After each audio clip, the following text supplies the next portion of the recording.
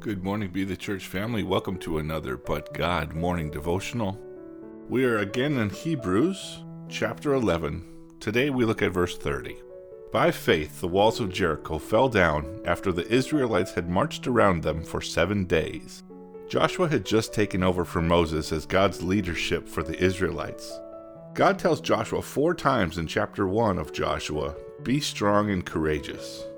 Have I not commanded you? Be strong and courageous. Do not be terrified nor dismayed, for the Lord your God is with you wherever you go. This is Joshua 1 verse 9. God then tells Joshua to take the city of Jericho in a very unconventional way. Quote, "And you shall march around the city, all the men of war circling the city once, and you shall do so for 6 days. Also 7 priests shall carry 7 trumpets of ram's horns in front of the ark, and then on the 7th day you shall march around the city 7 times, and the priests shall blow the trumpets.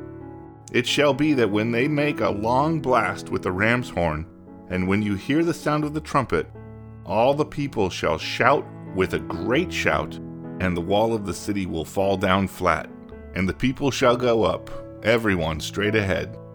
This was Joshua 6 verses 3 through 5. Marching around a city and shouting must have felt very strange to Joshua and the Israelites.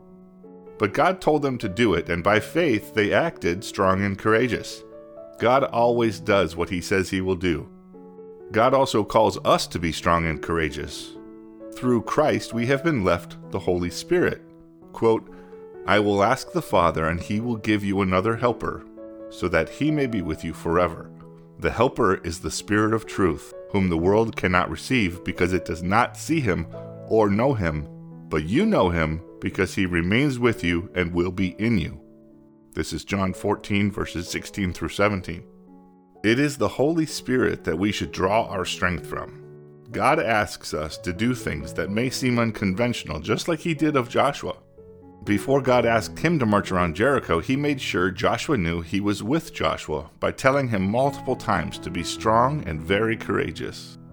We have been encouraged through the power of the Holy Spirit to be strong and courageous also, to share what God has done in our lives, to share that Christ has died, and He has risen, and He will come again. Be confident knowing that He is God. Pray for our nation. Speak truth. Bring light into the darkness and be strong and courageous. Lord, thank You for giving us Your Holy Spirit. Help us to rely on You through the power of the Holy Spirit so that we can be strong and courageous in all circumstances. Shalom, blessings, and press in and press on.